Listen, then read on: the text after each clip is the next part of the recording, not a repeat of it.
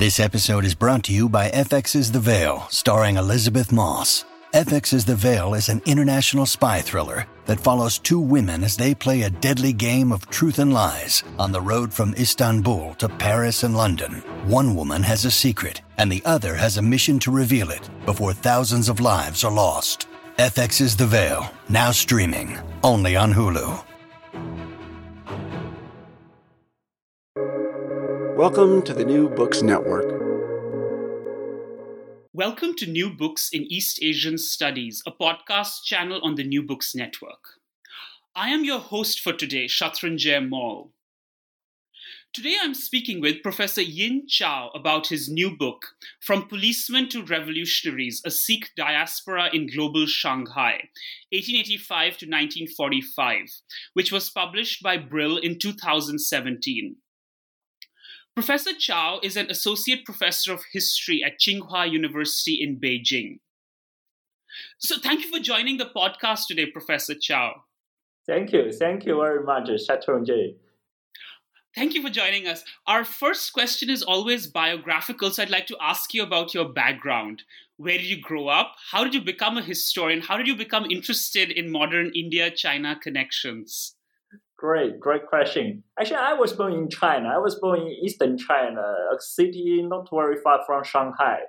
And my bachelor actually is not in history. I study economics and management during my undergraduate studies. And then I came to Shanghai and I studied international relations. So when I studied international relations, I came across some issues about the foreigners and the foreign settlements in modern Shanghai. They had, Jews, Russians, Japanese, and Americans, and of course Indians, right? So then I want to write something about the Jews in Shanghai originally. So my first thinking is about to write the Jewish settlement in modern Shanghai. Then I moved to Singapore to try to pursue my PhD degree in National University of Singapore. I just give this proposal to my supervisor, right? And my supervisor said, no, you cannot do that. A lot of people already done this, right? You should change the topic. Then I have no mind, I don't know anything else. And I asked my supervisor, what can I do? What else can I do, sir? So you should I ask you to give me a new topic if I cannot write something about the Jews in Shanghai? And he told me, okay, you should write something about Indians in Shanghai. Indians in Shanghai, actually before that, I have no knowledge of Indians in Shanghai. Then, as a young man, actually, I had some confidence in myself, right? So I said, okay, if you just, give me this topic, then I can do it anyway. So that's why I began to pursue this PhD degree under this topic, and then that's why this book comes into this book, Sikhs in Shanghai. Thank you for sharing that. I mean, I think it's great that you were able to uncover this history, because many people are not familiar with this history of, Sikhs and Indians being in Shanghai. And your book is a very fascinating account of this forgotten history. So could you tell us some of the major arguments and contributions of your book? Great. Because when I come to write this book, right, the Indians in Shanghai, then I try to bring or borrow some knowledge of other books, other studies, which are about Japanese in Shanghai or Russians in modern Shanghai. Because anyway, Shanghai was a cosmopolitan city in the 19th and early 20th centuries. And I find that all of these books about the Jews, the Russians or Japanese, their settlements in Shanghai, and it's only about the city and the migrants in the city. It seems like they don't have any connections with other parts of the world. Then, at the beginning of this research, I also want to do I intend to write in this way, right? And then I find a lot of primary sources of the Indians in Shanghai. I found most of the Indians are Sikh.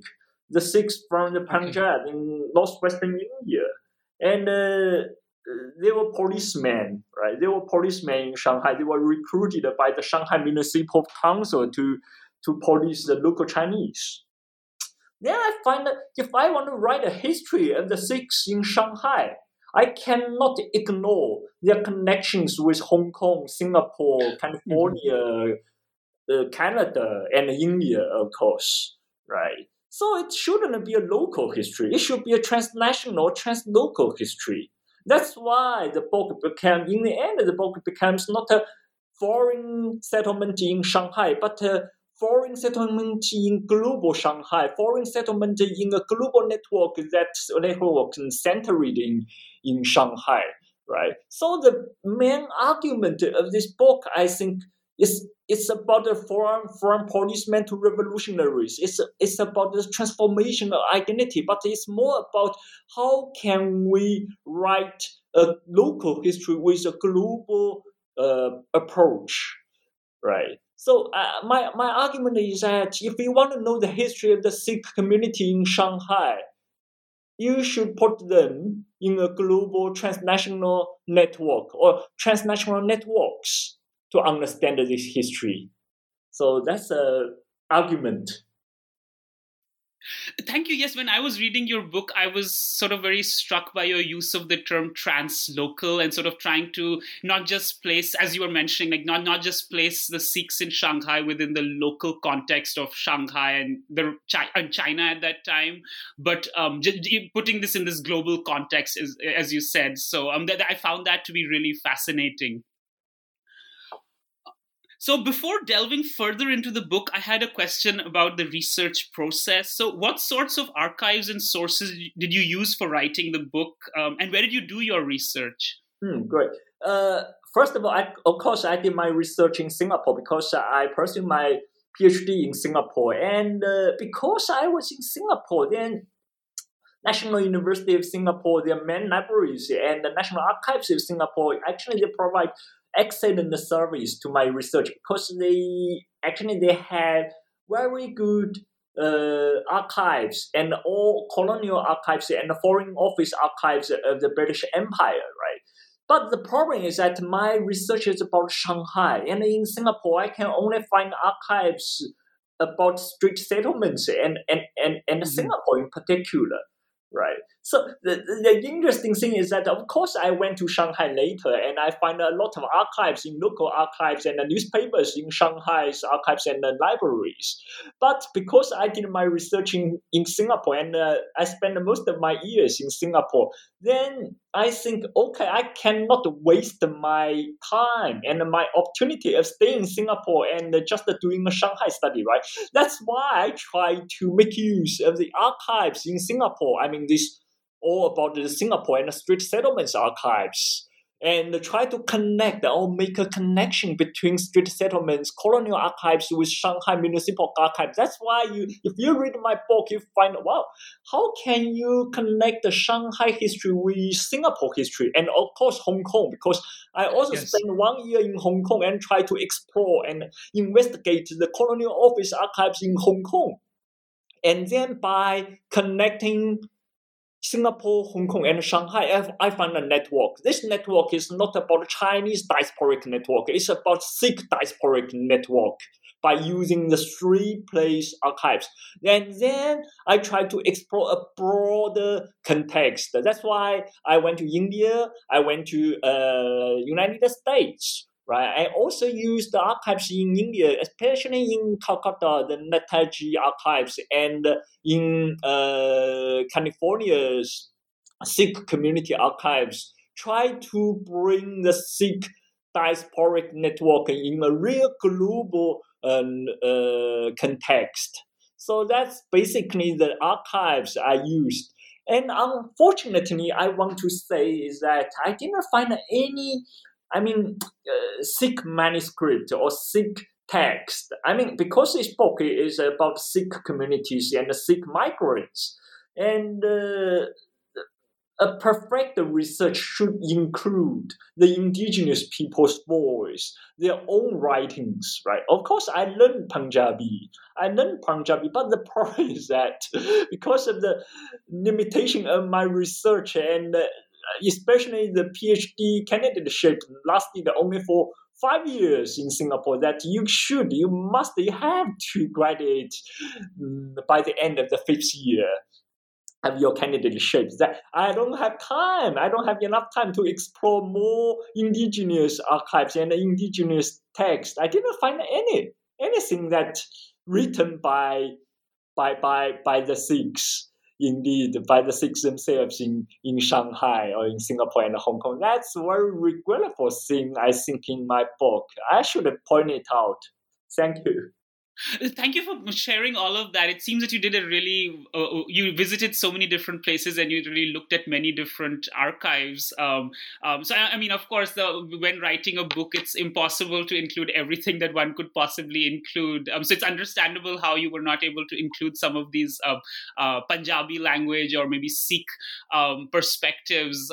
But hopefully there can be other scholars in the future who build on your work and are able to sort of include those sources as well if they are able to find them. So as I'm sure our audience must be wondering, and you mentioned about how there was like a Sikh diaspora in Singapore, Hong Kong, and in Shanghai. So how did these port cities in East and Southeast Asia become home to an Indian and specifically Sikh diaspora community? That's an interesting story because it's a very accidental but interesting history. Because when the British, they came to Asia, they came to colonize street settlements Hong Kong and then build a settlement in Shanghai, right? They have a big problem. They have big challenge from local Chinese. They didn't have any knowledge of how to police this local Chinese. But you know that in the 19th century, a lot of Chinese, they came to Singapore. They stayed in Hong Kong and they have a lot of secret societies and a lot of social problems. But the British, they didn't find appropriate policemen to discipline these problematic elements, right? Because if they recruit a lot of British policemen, the cost is too high, right? Because the salaries was too high. And if they employ the local policemen, I mean the Chinese policemen, the problem is that they developed a suspicion that the local Chinese policeman was highly corrupted, and they're gonna collaborate with the Chinese criminals, and even have some even big problems for the British colonial authorities. So that's why they try to do some experiment to introduce a third element to police the local population, right? And then in Hong Kong, it's 1860s. In Hong Kong, there was an experiment to try to see how about employing some Sikh policemen in Punjab and bring them to Hong Kong and to police the local Chinese. And this experiment got very successful. And then the Singapore police authorities, they saw the success in Hong Kong, right? So they imitate the Hong Kong's model and also employ some Sikhs to Singapore to police the local population. And finally, is Shanghai in 1885, as I mentioned in my book, that Shanghai got the experience from Hong Kong and Singapore because the Shanghai Municipal Council, they saw these Sikh policemen very helpful in oppressing the local riots. And also they thought that the Sikh policeman was a military man. And when the Chinese authority and the Chinese government, if they want to invade or they want to intervene in Shanghai's local issues, the British, they can organize these Sikh policemen and make them as soldiers and to defend Shanghai's international settlement. That's the beginning of the Shanghai's Sikh police force. Thank you. That's a really fascinating history, and it's really fascinating how the British sort of used Indians, or like used people from the Indian subcontinent and brought them to discipline like Chinese communities across East and Southeast Asia, and how they were sort of using one community against another, one Asian community against another. So that's really, really interesting. I actually, as you were speaking, I was remembering the movie Crazy Rich Asians, in which there's a scene in which there's this security guard who's sort of wearing a turban and so on. It's very Orientalism indeed. It's very Oriental because you know what? In a lot of these kind of the movies, right? I mean, especially movies that try to describe the modern Shanghai, right? There must be some Sikh policemen sit behind the scene, and I mentioned in my book, right? They stand there. They didn't say anything. They just stand there with their turbans, with their beards, right? And it becomes like a colonial context. In this movie, that without the Sikhs, it doesn't look like Shanghai. If you want to show people it's Shanghai, it's modern Shanghai, it's Shanghai's international settlement, it's a cosmopolitan Shanghai, you must include a Sikh policeman sit behind, right? But it becomes an Oriental discourse and an Orientalist imagination. Where are the subjectivities of the Sikhs?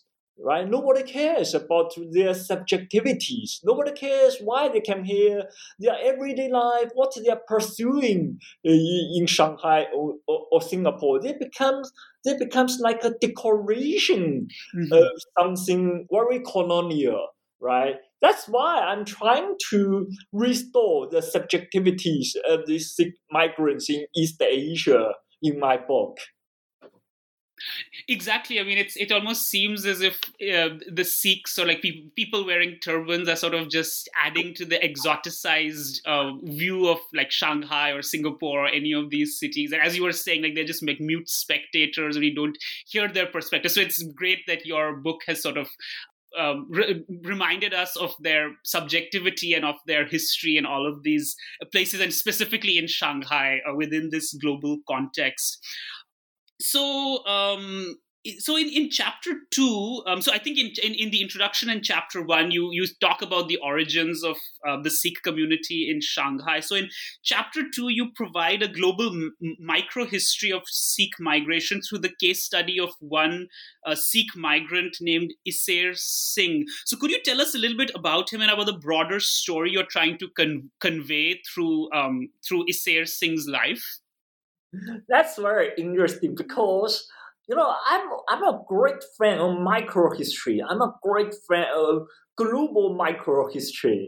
There's a trend nowadays that try to ask our students to write a global microhistory instead of global history, and try to challenge the very mega narrative and elite perspective of global history, right? So we try to write everyday life of ordinary people in global history. And when I was doing my PhD thesis, right, I always reminding myself that you must write something of global microhistory. And I read quite a lot of books, especially that book inspired me a lot, written by a British historian, Robert Beakers. I think he's now teaching in Bristol University.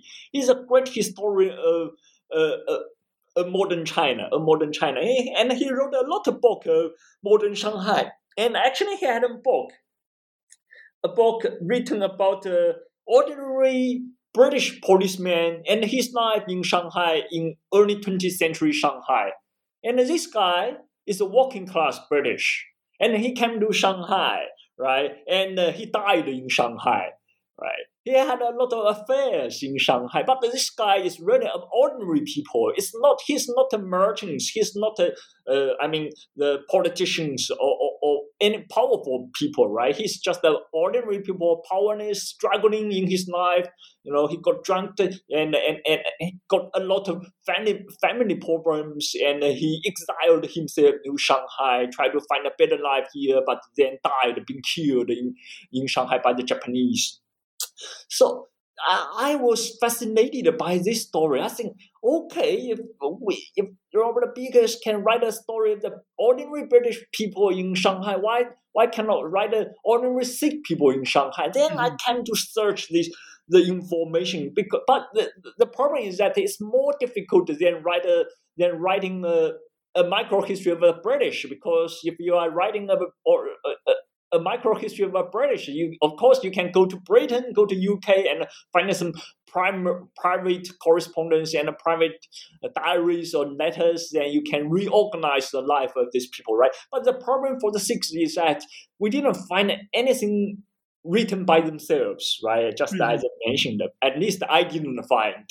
And they didn't have private correspondence or letters, right?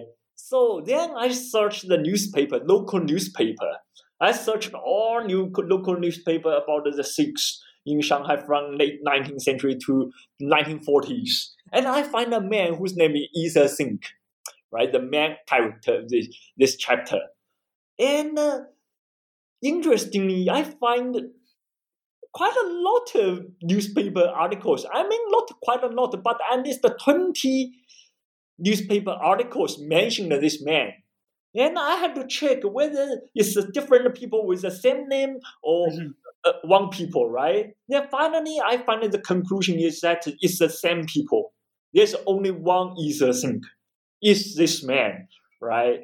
And because of these newspapers, of course, by using these newspaper articles, by using this information, it's still inadequate to write the microhistory, but because it's still very limited information, right? So I find, okay, I can use these people to try to reflect or shed some light on the broader context of the Sikh everyday life in Shanghai, where they stay in India, why they choose to come to Shanghai, right? How they were brought to Shanghai. When they arrived in Shanghai, what was the infrastructure to support their everyday life in Shanghai, right? And what happened to them later, right? So that's why I try to write this microhistory and try to use the case of Isa Singh to bring more attention to the subjectivity or everyday life of ordinary people, or as I say, subalterns, the foreign subalterns in the cosmopolitan Shanghai. Thank you. Yes, absolutely. As you mentioned, that one of your efforts was to sort of, move beyond these stereotyped or these like orientalized portrayals of like Sikhs in Shanghai. So by doing this global microhistory and by sort of doing what's been done for British or other like European or Europeans in cities like Shanghai, and sort of using that method to sort of recover this figure like that's really, really interesting that you were able to do that. And it was quite fascinating to read about as well. So as Sikhs began to migrate to North America in larger numbers in the early 20th century, Shanghai developed into a conduit for migration flows between Punjab and North America, so like United States and Canada. And this was also a time of rising anti-colonialism and anti-imperialism as exemplified by the Ghadar Party. So could you tell us a little bit about this, about the activities of the Ghadar Party in Shanghai and just the increased level of politicization of Shanghai Sikh diaspora in the 1910s and 1920s? Great. Because this point is really the turning point of this whole book, from policemen to revolutions. Why? Policemen, they were defender of the British Empire, and the British Empire trusted them, right? They saw that the Sikhs, they were loyal soldiers, they were loyal subjects, right? That's why we brought them to Shanghai, brought them to Hong Kong to defend our empire. We trusted them. But what happened? And the defenders of the British Empire becomes rebellions of the British Empire. They try to overthrow the whole British Empire, not only in India, but also in China and in Southeast Asia. What happened to these Sikh policemen? So that's a turning point of this book. And by using the case of the Ghadar movement in Shanghai from 1914, the First World War, right, all the way to 1930s or 1940s, I try to say that, look, these men will not suddenly become crazy and revolutionaries, right? There was a process behind it, right? And this process is what? Is about the Sikh migration from Shanghai all the way to North America, to Vancouver and California. Why? because of the money, because of the economic reasons. They came to Shanghai because they can earn much higher salaries in Shanghai than in Singapore, Hong Kong, or in Punjab, right? And they came to Vancouver or California because they find even more more promising economic opportunities in Vancouver.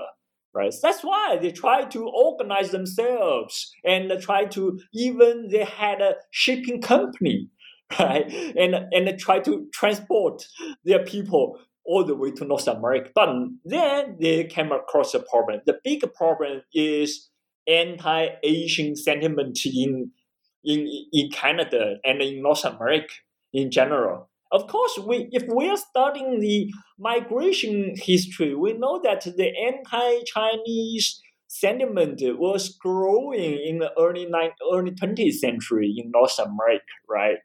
And what we didn't know is this anti-Chinese sentiment also influenced the Indian migration to North America. And this Indian migration to North America and their struggling in this migration inspired the Indian nationalist sentiment, especially the Sikh nationalist sentiment, right? So when they came to the coast of North America and when they found that the Canadian authorities didn't allow them to land on the shores of Vancouver, they got very angry. It's not only them who got angry.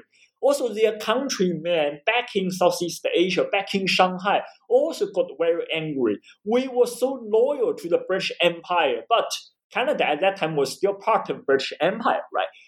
But when we try to move freely within the empire, from one part of the empire to the other part of the empire, we were rejected, we were discriminated, right? So we were not, as the British authorities claimed, that equal to all subjects of the empire, we were inferior to the white man.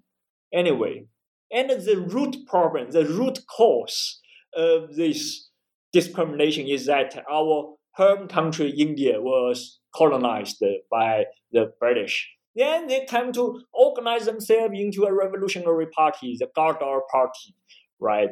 And which based in California. And then First World War happened. First World War broke out, and all of these Ghadar Party members went back to Asia, went back to India, and because they found that it's a golden opportunity for them to overthrow the British authorities. And how? Because North America is so far away from India. They must find a transition point. And this transition point is Shanghai. Why Shanghai? Why not Hong Kong, Singapore, or other parts of Asia? Why Shanghai? Because Shanghai is very special. Shanghai at that time was, it had a big problem of sovereignty. Because in Shanghai there were two concessions or settlements, foreign settlements, and the Chinatown. The Chinatown was governed by the Chinese authorities. But the two concessions, one is French concession, the other one is international settlement. The international settlement was largely, governed by the Shanghai Municipal Council, which was managed by British merchants, British businessmen, right? So the sovereignty, although the two concessions, politically speaking, is still part of China, but they were not governed by China, and they were not not governed by British authorities either. So it's just a settlement. That's why when the Sikh revolutionaries, they migrate back to Asia, they find Shanghai is the best place for them to hide their identity, to hide the hunting of the British intelligence office. That's why Shanghai becomes a hub, revolutionary hub for all the Sikh Ghadar Party members, right? That's really intriguing to hear about Shanghai's special position, and because of its unique sort of patchwork of sovereignty, with some areas being governed by the British and others being connected with the Chinese. That because of that, like, it was sort of more suitable as a place for Indian revolutionaries compared to Hong Kong and Singapore, because I guess because Hong Kong and Singapore were fully under British control, so maybe it would have been harder to sustain a revolutionary movement compared to Shanghai. So yeah, that's really fascinating to here. Actually, one of the figures that I'm interested in, Rash Bihari Bose, he too, I think, was interested, and he tried to go to Shanghai at some point during this time, and he was sort of connected with the Gadar movement as well. But I think his effort was not successful. One of the figures you mentioned here, I think his name was Buddha Singh. Could you tell us a little bit about him and about his role in all of these in the Sikh history of Shanghai? Oh, he was the most influential and the most powerful Sikh man in Shanghai. I mean, even as far as I know, even in the 50 years history of the Sikh community in Shanghai, he was the most powerful man, right? And he was a leader. He was a leader not only of the Sikh police force in Shanghai's police force, but he was also the leader of the Sikh community and the Sikh society in Shanghai. Mm-hmm. He organized quite a lot of Sikh religious activities and events in Shanghai. That's why the British think this man is very important and promote him very quickly, because the British find this man, he had the capability, he had the talent, I would say, to organize, by using religion, to organize his countrymen in Shanghai around the British. And he keep teaching his people to be loyal to the British rule in Shanghai, and he kept telling the Sikhs in Shanghai that by only be loyal to the British in Shanghai, we Sikh people in Shanghai could get our opportunity. Right. That's why the British in Shanghai and the Buddha Singh, they find collaboration. I would say that they find a perfect collaboration that can mutual help each other. Right. That's why the Gadar party members, they thought Buddha Singh was the most dangerous man in Shanghai for their revolutionary movement, because Buddha Singh, he was extremely loyal to the British. But on the other hand, he hunted down quite a lot of important Gadar revolutionaries in Shanghai, and he even had his own spies in Shanghai's Gurdwara, the Sikh temple. Right, he had his own spies, and these spies, they attended all kind of revolutionary activities that happened in the Gurdwara, and they even had a list. Whoever came to Shanghai, joined the Gadar party movement, his name will be forwarded to Buddha Singh, and Buddha Singh will forward this list to the Shanghai municipal police, and the police will just arrest this man. So that's why the revolutionaries found this man very dangerous. And finally, they find a chance in 1927, right? They find a chance to assassinate him, right, and kill him. But the problem is, in my book, I point out that Buddha Singh's assassination actually reflects that not the failure of the British intelligence work in Shanghai.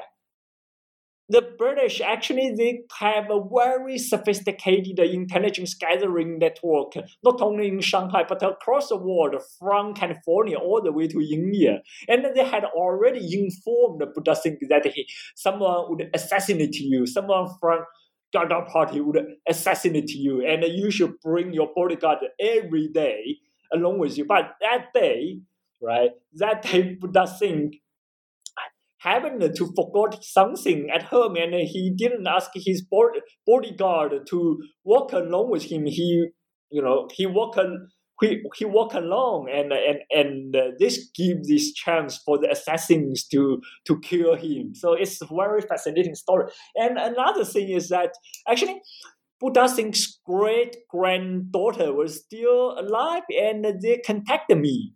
And they asked me to rewrite the story of Buddha Singh. They insisted that Buddha Singh was not loyal to the British. And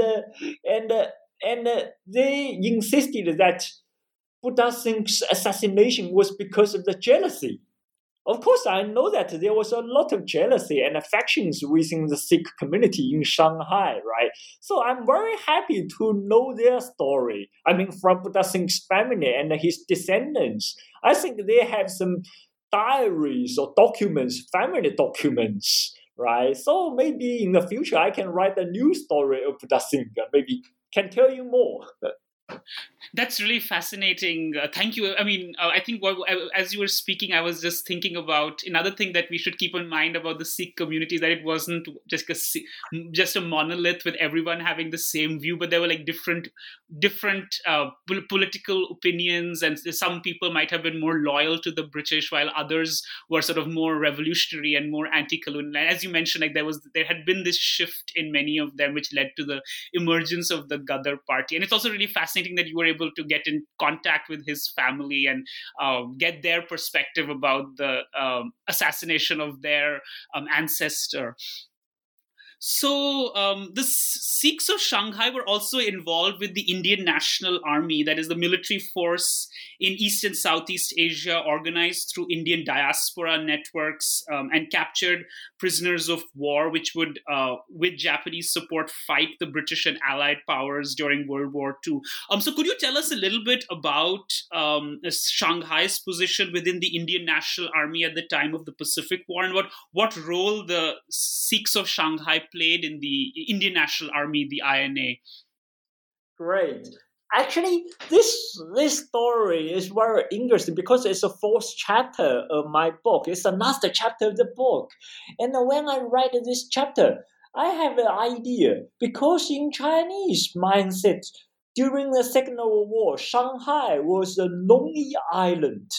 In Chinese, we call it a lonely island because before the Second World War, Shanghai was, of course, a cosmopolitan city. Everyone comes to Shanghai because it's a playground, adventurers from across the world. And then during the Second World War, in the conventional or nationalist historical narrative, Shanghai was totally isolated from the outside world, right? So it becomes a lonely island. Then I find, but from the perspective of the Sikhs, from the perspective of the Indian National Army, Shanghai was by no means a lonely island. Shanghai was actually a transporting hub for the Indian National Army and for the Sikh community across Asia, of course, under the sponsorship of the Japanese instead of the British, right? And actually, in 1942, in the beginning of the Pacific War, Shanghai Sikh community was actually marginalized because at that time, you know Rash Behari Bose, right? Rash Behari Bose stayed in Japan for long years since he exiled from India in 1920s.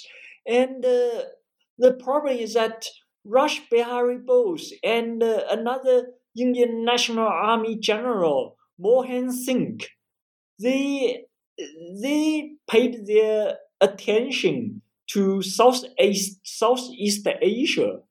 They didn't have any connection with Shanghai. So, although Shanghai had a very strong existence of the Sikh population, but Indian National Army in 1942, they forgot Shanghai Sikh community. So in this way, Shanghai's Sikh community being marginalized in the early stage of the Indian national movement and Indian National Army movement, right? But it was not until until Netaji came to Asia, right? Another boss.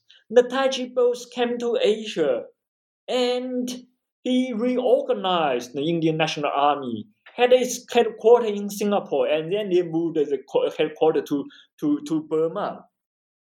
And when Netaji boss tried to mobilize all Indian population in East and Southeast Asia, he came to pay attention to the Sikhs in Shanghai. You know why? Because he developed a friendship with Wang Jingwei. Wang Jingwei was a puppet regime of nationalist China, because at that time all occupied China was governed by a puppet regime under Wang Jingwei, right, the president of the puppet regime. And Wang Jingwei met Netaji boss in Tokyo in 1943, and they became very close friends. And Wang Jingwei invited Netaji boss to China. And both came to China in 1942.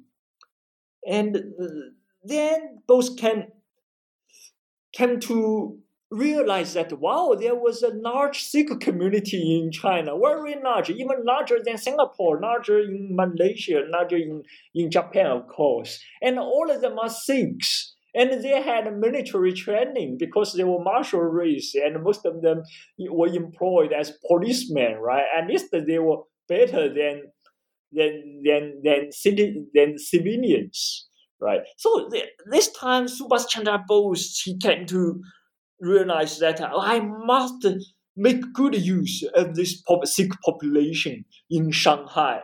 Right, so that's why he ordered to build a lot of training camps in Shanghai to try to train all Sikhs and try to transform them into soldiers, and then bring them to Burma to join his campaigns of reoccupying India. Right, but unfortunately, none of these Sikhs trained in Shanghai's training camp being transported to Burma because of the lack of transportation in the later years of the Second World War.